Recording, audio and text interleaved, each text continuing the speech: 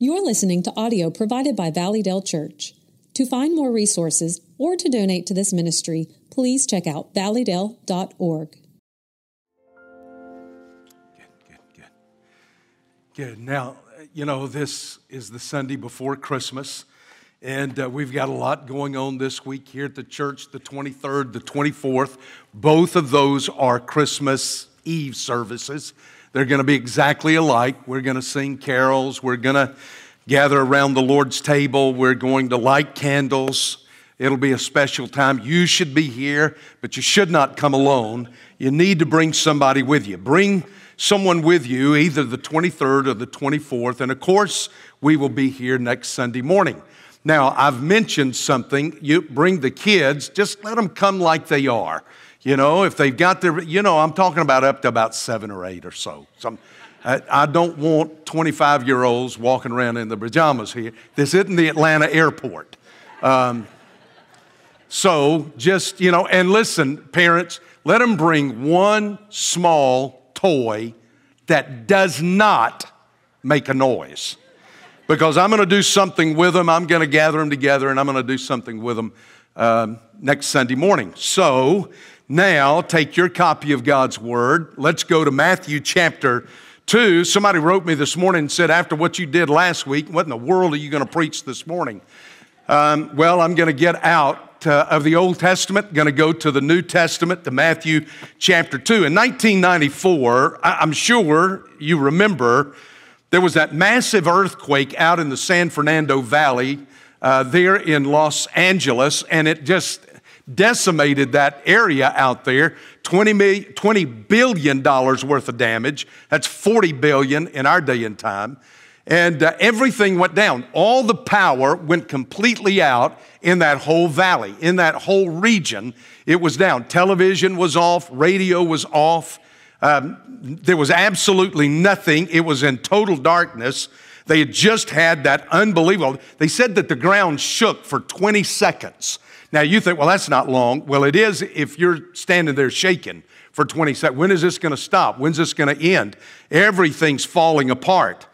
Well, somehow people were able to call into the observatory. I don't know how the phone lines or what was still working, but they called in. In fact, they flooded the observatory, the police stations, the rescue fire departments, because there was this, what they considered to be some kind of UFO that was hanging over the city of Los Angeles, this hazy, silvery light that was just there over the city. And people were terrified that that's what caused the earthquake, and that it just is there, it's not going off anywhere, and it's going to create another earthquake on top of what they've just experienced.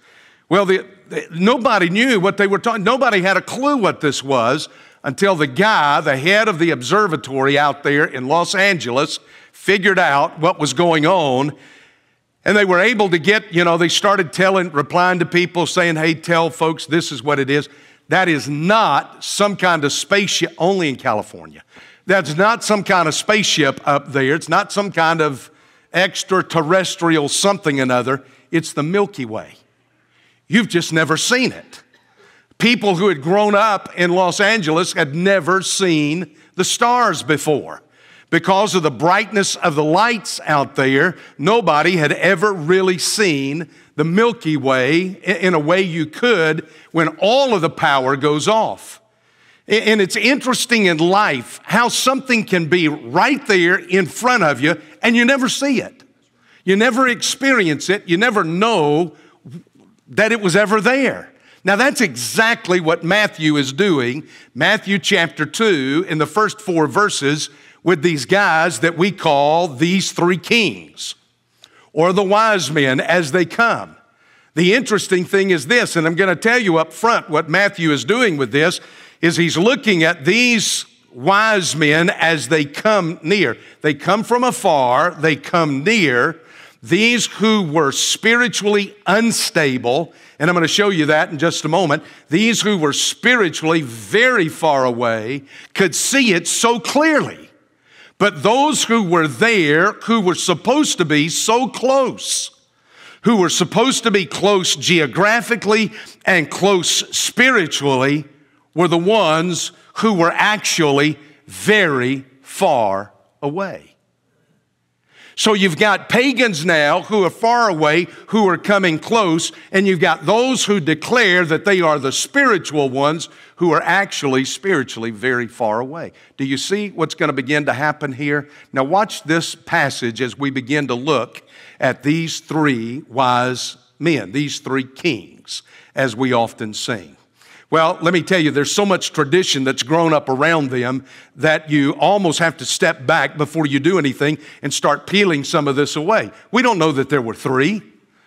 We have no clue that there were. We know that there was more than one because it's plural in the text, but we don't know if there was 3 or 43 or 53 or 63. We have no idea. In Cologne, we were just in the cathedral in Cologne. There is a reliquary. That's a reliquary. Now, let me tell you, that's made out of gold. And they put relics. Now, relics are things that you go to see, and in seeing those relics, you get time off of your purgatory. The time that you have to spend at Costco is cut down. That's purgatory, folks. I'm telling you. There it is right there. Now, look at this second shot in the Cologne Cathedral there. Here's an altar up front, and there is a second altar way in the back, and there's that reliquary. Now, in that reliquary, by the way, it took them over 800 years to build this church. Now, that's what you call a building program. It took them over 800 years to build this place, and it built up around this whole concept that they had in that reliquary 3 relics, and the 3 relics happened to be the skulls of the 3 wise men. Well, that's what they believe. That's what they say. And it is there in Cologne, Germany, if you care to go see it. But the fact is, we have no clue as to how many of these kings there were. And by the way, let me take that away. They were not kings. They were magi, which gives us our word magic, because these men dabbled in science, they dabbled in medicine, they dabbled in chemistry, but most of all, they were astrologers. They studied the sky, that's a science, and they were men who were followers of the zodiac. In other words, they were not just astronomers, they would follow astrology as well. Now, there are people today, educated, well-intentioned people who won't get up out of the bed until they read their astrological chart for the day. Now, I just got a question. Why in the world would you choose anything called a horoscope to run your life by?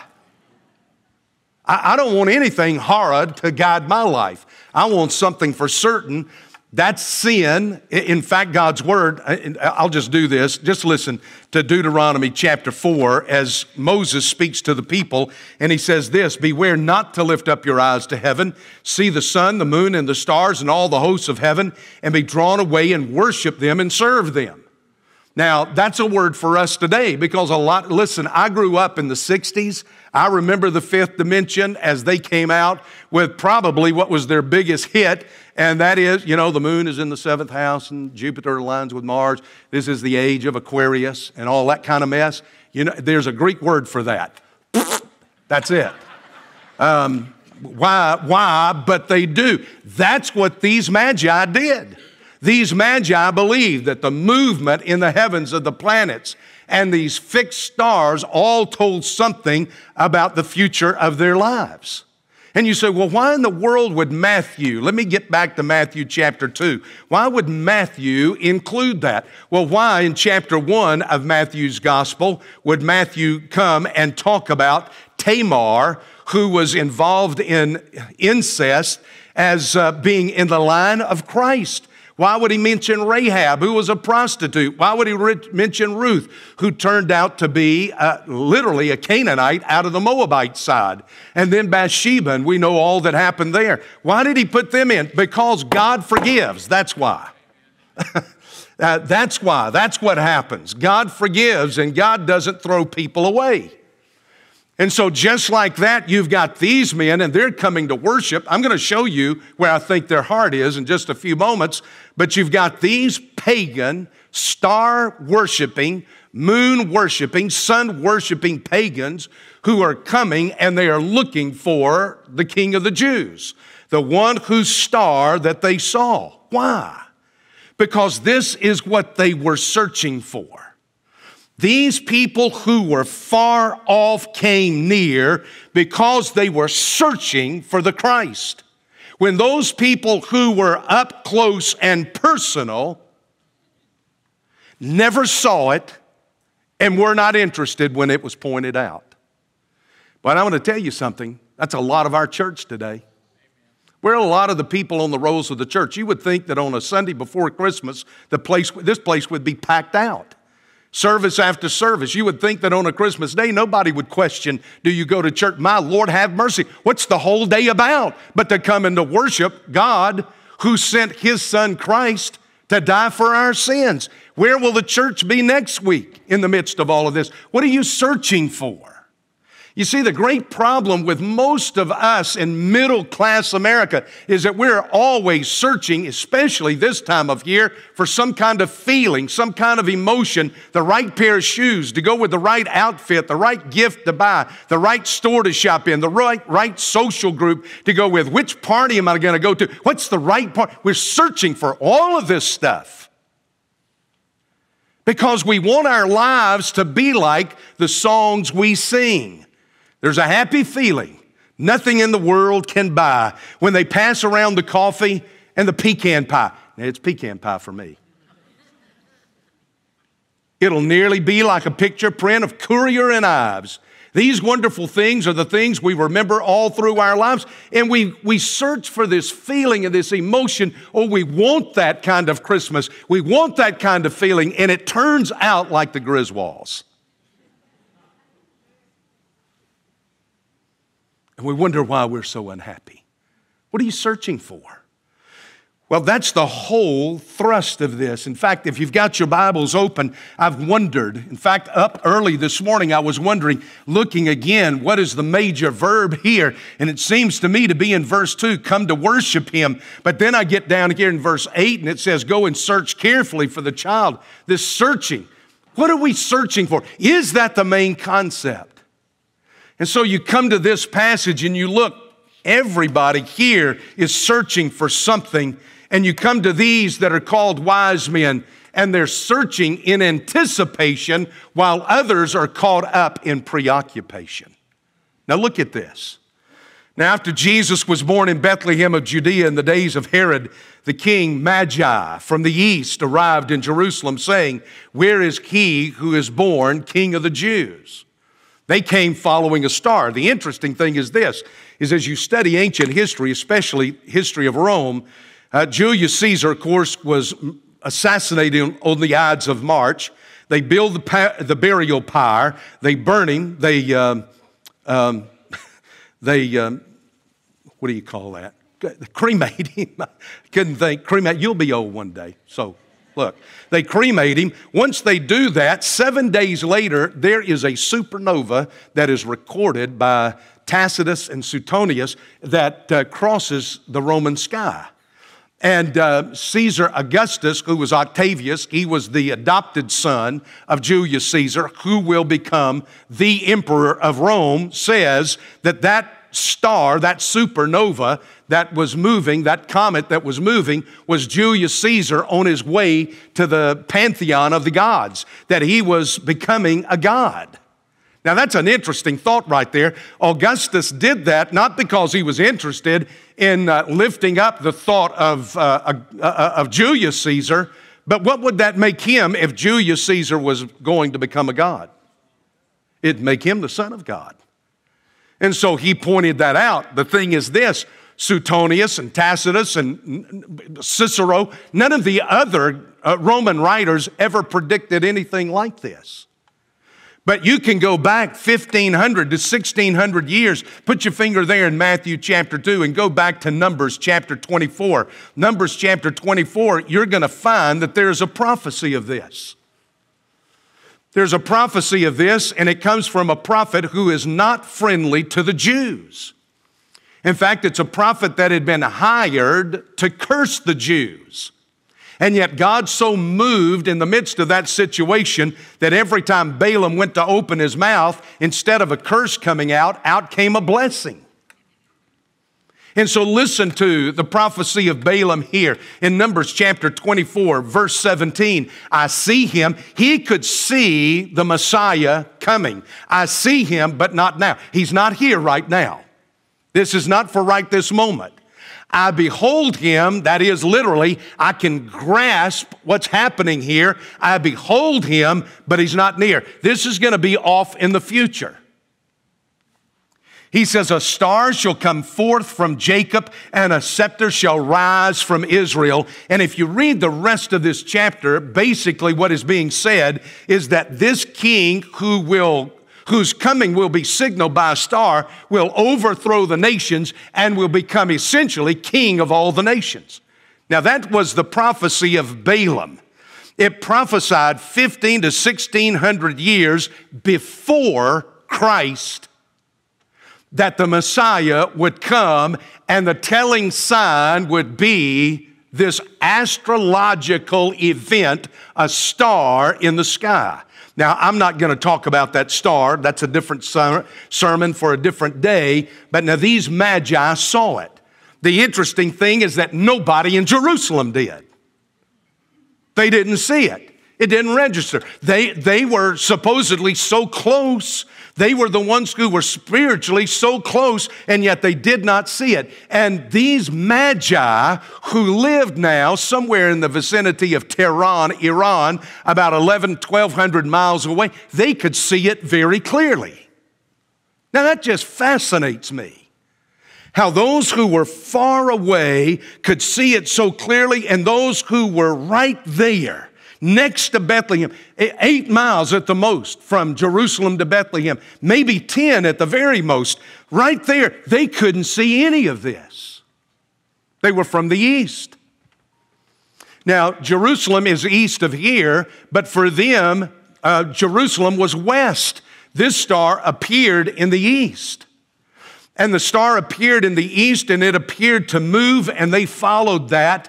And they moved some 1,200 miles trying to find the answer to this prophecy. They were Parthians, by the way. Now, this is fascinating, too. The only empire Rome could never overthrow was Parthia. The Parthians and the Romans constantly butted up to one another. They constantly were fighting, but Rome could never get advantage over Parthia. Parthia could never get an advantage over Rome. These were Parthians. Now, I know you're not thinking this way, so let me help you think about what would that be like today. It'd be like Iranian nuclear scientists crossing the border in Mexico, going to Austin to the governor's mansion and asking Governor Abbott how you could get to the White House in Washington, D.C. And he'd probably tell them. Why didn't Herod have them arrested? These were enemies of the Roman Empire. These are people that mix up chemical things and they dabble with all of this stuff. Why in the world did he not have them arrested? Because he wanted to use them for his own purpose. He's stunned in the midst of all of this. They're shocked that this has happened. They didn't know anything about it. He gathers together all of the chief priests and the scribes, if you look in verse 4. And here's the amazing thing. He inquired of them where the Messiah. They knew exactly who these wise men were talking about. This is the Messiah. This is the one that had been foretold all through the Torah, all through the writings, all through the prophets. This is the one we have anticipated and waited for all this time. So he brings all of the chief priests in and he says, where is this Messiah to be born? And they give him Micah chapter 5, verse 2, exactly. You, Bethlehem, land of Judah, are by no means least among the leaders of Judah, for out of you shall come forth a ruler who will shepherd my people Israel. That's where he's to be born. What do the chief priests, what do the leaders of the Southern Baptist Convention do with the information? Nothing. Not a thing. Not a thing. The scribes are the one who copy the Old Testament. They copy the law. They are the ones who write it, and they not only write it, they argue it. They are lawyers, essentially, who will argue every little jot and tittle of the Old Testament. What do they do with the information when they get it? Nothing. Not one single thing. They miss the whole of the coming of the Messiah because there is nothing but a preoccupation of what they are doing. No anticipation that God is doing something in our midst. I want to say something to you, Valleydale. I want you to hear this from a pastor's heart now, and I want you to understand what I'm saying to you. There are things that are happening in this church that can only be explained by the move of God. And we sit here impervious to what's happening. You heard this pastor talk about how his mother had rejected him when he came to Christ. And now before your eyes, you watched a son baptize a mother who's now trusted in Jesus Christ. That's a miracle. That's a miracle. If you know the culture and the background of where she comes from, that's a miracle of God. In a little bit, you're going to hear Chuck get up and he's going to share out of what we've been doing in a ministry here that he's been leading over over the fall. And what he's going to share with you is going to be a miracle. A miracle. We're watching God do this in the midst of our congregation, and the fact of the matter is, do we even see it? Do we anticipate God's move here? Or are we too preoccupied with all the right stuff, the right shoes, the right outfit, the right party, the right gift, the right meal, the right menu, all of the things that we think are most important in life? Let me tell you, nothing is more important this week than your worshiping Jesus Christ. Now, let me give you the second thing. And the second thing is this. Now, look, are we looking with a heart of exaltation or tribulation? Look at how these guys come. Let me just give this to you in verse 10. This is kind of fascinating here. This is no usual star. Stars don't move. They're fixed points in the sky. You navigate by the stars. Not the planets now. Planets move, but stars are fixed points. There's no such thing as a falling star. Stars don't fall. That's a comet. That's a misnomer. Now, they collapse in on themselves. They may burn up, but they don't move. They are fixed points in the sky. But this thing is moving. It's called a star, but it moves. This is the first GPS system known to man right here. You know what that thing is like? Like that little blue dot on your telephone. Last week or the other week or whenever we were in London, Debbie said, we need to go here. I'd get on this thing and I'd put in whatever it is she said, and I'd push it. You see that? See that little blue dot? You just start walking, following that. You know what they were doing? That's exactly what they were doing.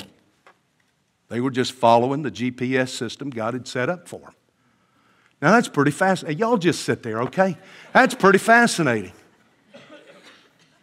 They follow this star, and this star comes, verse 9, this star went, and it went before them. They had seen it in the east. It went on before them. It moves now until it came to, and it stood over the place where the child was. It just stops. It becomes a fixed point. And when they saw the star, listen to this, and it's resting now. They have found the child. They found the place of the child. Here's Matthew, and he just piles up one superlative on top of another. When they saw the star, they rejoiced. They didn't just rejoice, they rejoiced exceedingly. They didn't just rejoice exceedingly, they rejoiced exceedingly with great joy. There was this exaltation, this great time of just worship. They had come to the place where the king was, this child that had been born, King of the Jews. Look at verse 11. And after coming into the house, they saw the child with Mary and his mother, and they fell on the ground and worshiped him. Now notice that. Look at your text. They fell on the ground and worshiped him. They did not worship him and her. They worshiped Him. They did not worship Him and them. They worshiped Him. Why? Because Jesus Christ is the Lord. He is the only one worthy of worship.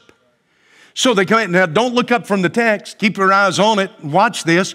They come in, they fall on the ground, and they worship Him. Then opening their treasures, they presented to Him gifts. Now, that's where we're going to pick it up next week, next Sunday morning. But let me tell you, look at this, because this tells you something here that is going on in the hearts of these pagans. These are star, moon, sun worshiping pagans who have come out of Persia, ancient Persia, and they've come now and they're opening up treasures and they're presenting treasures to Him, to the one who in the 6th chapter of Matthew and the 21st verse will say, where your treasure is, there your heart will be also. They come to worship Him. They don't come just to worship Him. They come to give their heart to Jesus Christ. They are there in exaltation, but let me tell you, there are plenty of others that are there in tribulation. Look back to what's going on. You read in verse 2, where is He? They ask, who has been born King of the Jews, for He saw His star in the east and have come to worship Him. And when Herod the king heard of this, he was tarasso. In the Greek, it means to be stirred up, shaken up, agitated, disturbed, thrown into confusion. He was confused. He was upset. He was beside himself. And not only him, but the Bible says all of Jerusalem with him. The whole of this process, all of these there, all of these chief priests, all of these scribes, all of these Pharisees, all of them are in a stir now. And they're confused and they're upset because they are threatened, they are troubled that they will not have their position, that their position is going to be threatened, that their resources is going to be threatened, that their finances will be threatened, all of these things. And they just live in this constant agitation. Does that describe anything you know of today? You call it America? Do we not live in some of the most disturbing times you've ever seen? Everybody's agitated. Everybody's upset. Everybody's racing off in this direction and that direction and can't really give you an explanation why. I watched this week, all week long I've watched it in the papers out of Europe. Putin has set up for 3 days in a row, has set up nuclear warheads that he claims are on missiles that can move 27 times faster than the speed of sound. You say, I don't believe that. Well, just let him shoot one off and I guess we'll find out. In fact, I don't know if you saw the papers this morning, but early this morning, just looking to follow up on that, they claim that there is a coup that is working inside the Kremlin and that it will not be long before Putin is gone. And my question is, before that happens, if they're putting that out in the European press, I'm certain that he knows about this. What's he going to do? Is he going to shoot one of those things before he goes away, before they catch him and do something with him? Now, I don't think he's going to destroy the world. I think the Lord's reserved that for Himself.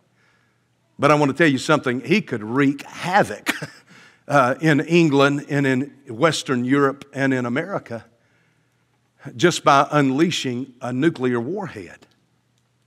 You've got all of that. What are you going to do with the stock market? Did you watch the stock market this past week? It's down. Listen, if you're looking at retirement, let me tell you, you better plan to keep working, buddy. You've got all this instability financially. You've got all this instability geopolitically. And then, Lord have mercy, what are we going to do with poor old Meghan and Harry?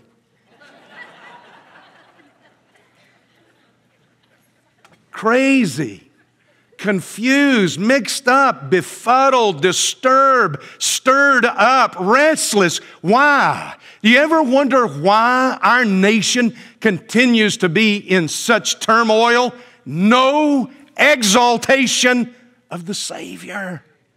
We get further and further away from it, and nobody seems to have a clue that maybe there's a reason why there's so much disturbance and confusion and turmoil in our world today, because we keep rejecting anything that is biblical, unbiblical. Let's pull it out and let's exalt it and throw it in the face of God. And yet we are, folks, we're in a bad place. I hate to tell you that at Christmas, but the fact of the matter is this: if you'll exalt Jesus, He'll take care of you. He'll take care of you. They've come in exaltation. They're not disturbed. Those who worship God never, ever tremble in this world. Herod's afraid. He's trembling. The wise men are not. Let me show you one last thing. And the last thing is this. Look at this. Are we looking for the eternal? Are we searching for the eternal? Or are we just grasping for the temporal? Now, you come back to this and you see this. It's interesting, these three kings, as they're called in the song. We three kings of Orient are. Bearing gifts, we traverse afar, field and fountain, moor and mountain, following yonder star. They're not kings, and we don't know how many there are, but I can tell you this with certainty: there are two kings in this chapter right here. One is Herod. Herod is a king, but he's a king because Rome has propped him up. He claims to be king of the Jews, but the fact of the matter is, his mother was a Nabatean. He has very little Jewish blood flowing in him, and he's there because Caesar has propped him up and made him a puppet government over Israel. And the truth of the matter is, right after this, Herod is going to die. Won't make it long. He won't make it long. He's going to die. I think I told you last week, if you want to read probably the best account that I've ever come across on Herod's death, get Bill O'Reilly's book on killing Jesus and read the first chapter. He will outline for you the death of Herod, and it's pretty horrible. There's another king here, though. And the interesting thing, the other king is a baby. Here's the interesting thing in all of this.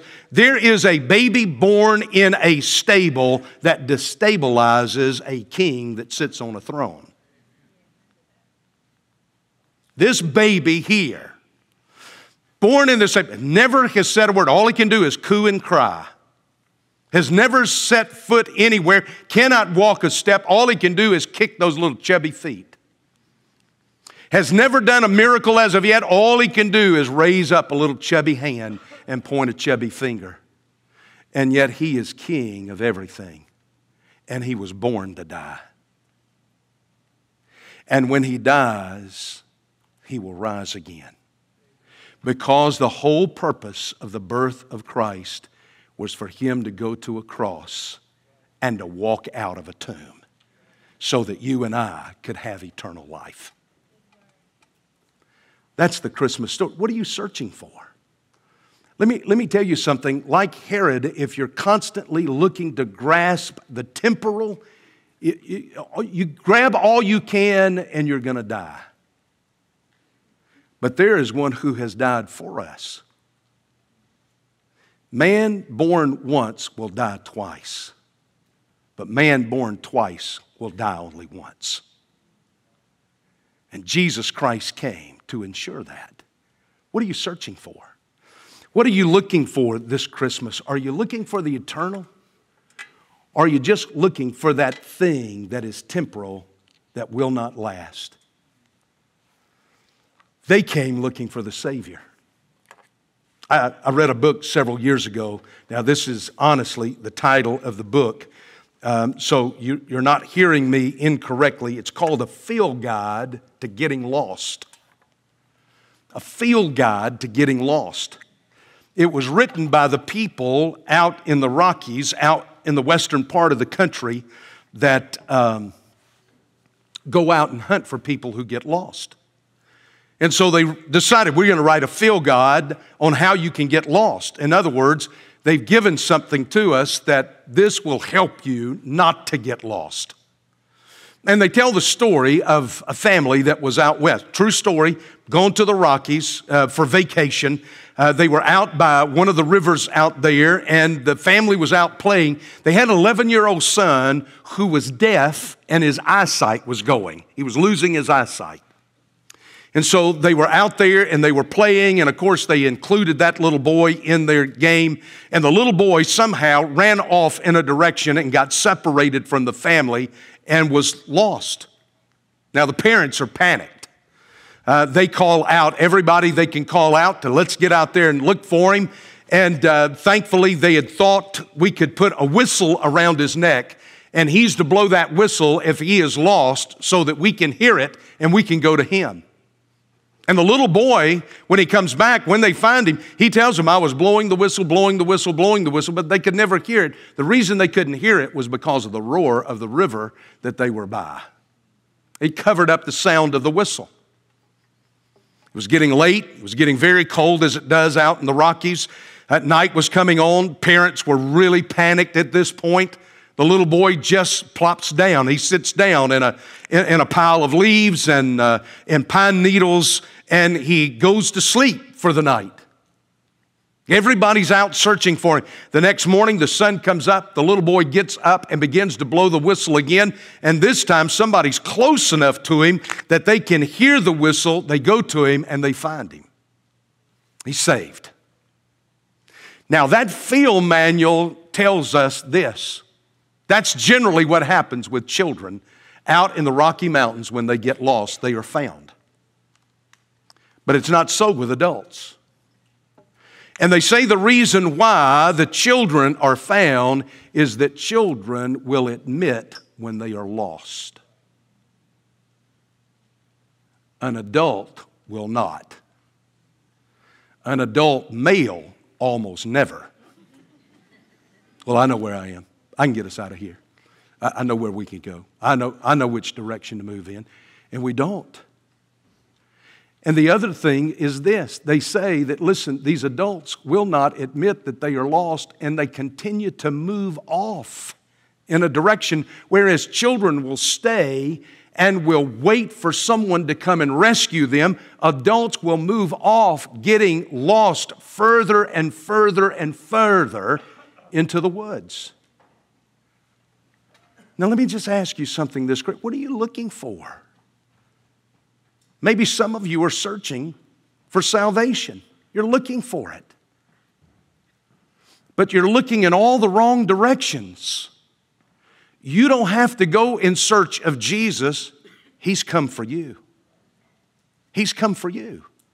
He's here right now. He knows exactly where you are. He knows your position and where you are. And He's come to find you and to save you. Are you lost? Can you admit it? Or will you just get further and further away? Let's stand and pray about that. That's the question. What are you searching for? Are you searching to be saved? Are you searching for Christ? Christians, are you searching for an experience this Christmas with the Lord? Or are you searching for some other experience? If you're here this morning and down in your heart you know, I'm lost. I'm not saved. I desperately need Jesus Christ. Then call on Him. The Word of God tells us, to as many as believed on Him, to them gave He the power to become the sons and the daughters of God.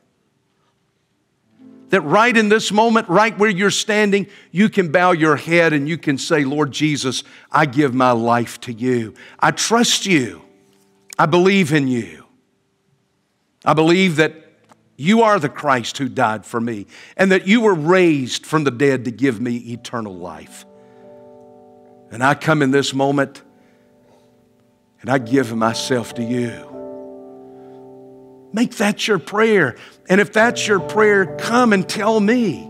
I'm going to be standing right here at the front waiting for you to come and to say, I've trusted Christ. I'm giving my life to Christ. I want that to be public. I don't want to be ashamed of the gospel. Others of you this morning, maybe you need to come and be a part of this fellowship that I'm telling you God's moving in the midst of this place.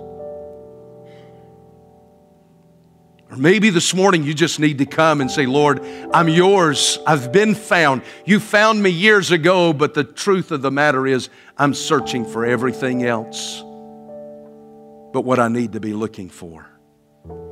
Father, in these moments, I pray that our response would glorify you.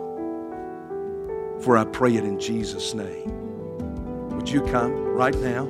Your head's bowed. You come as God speaks. Thank you for listening to this recording from Valleydale Church.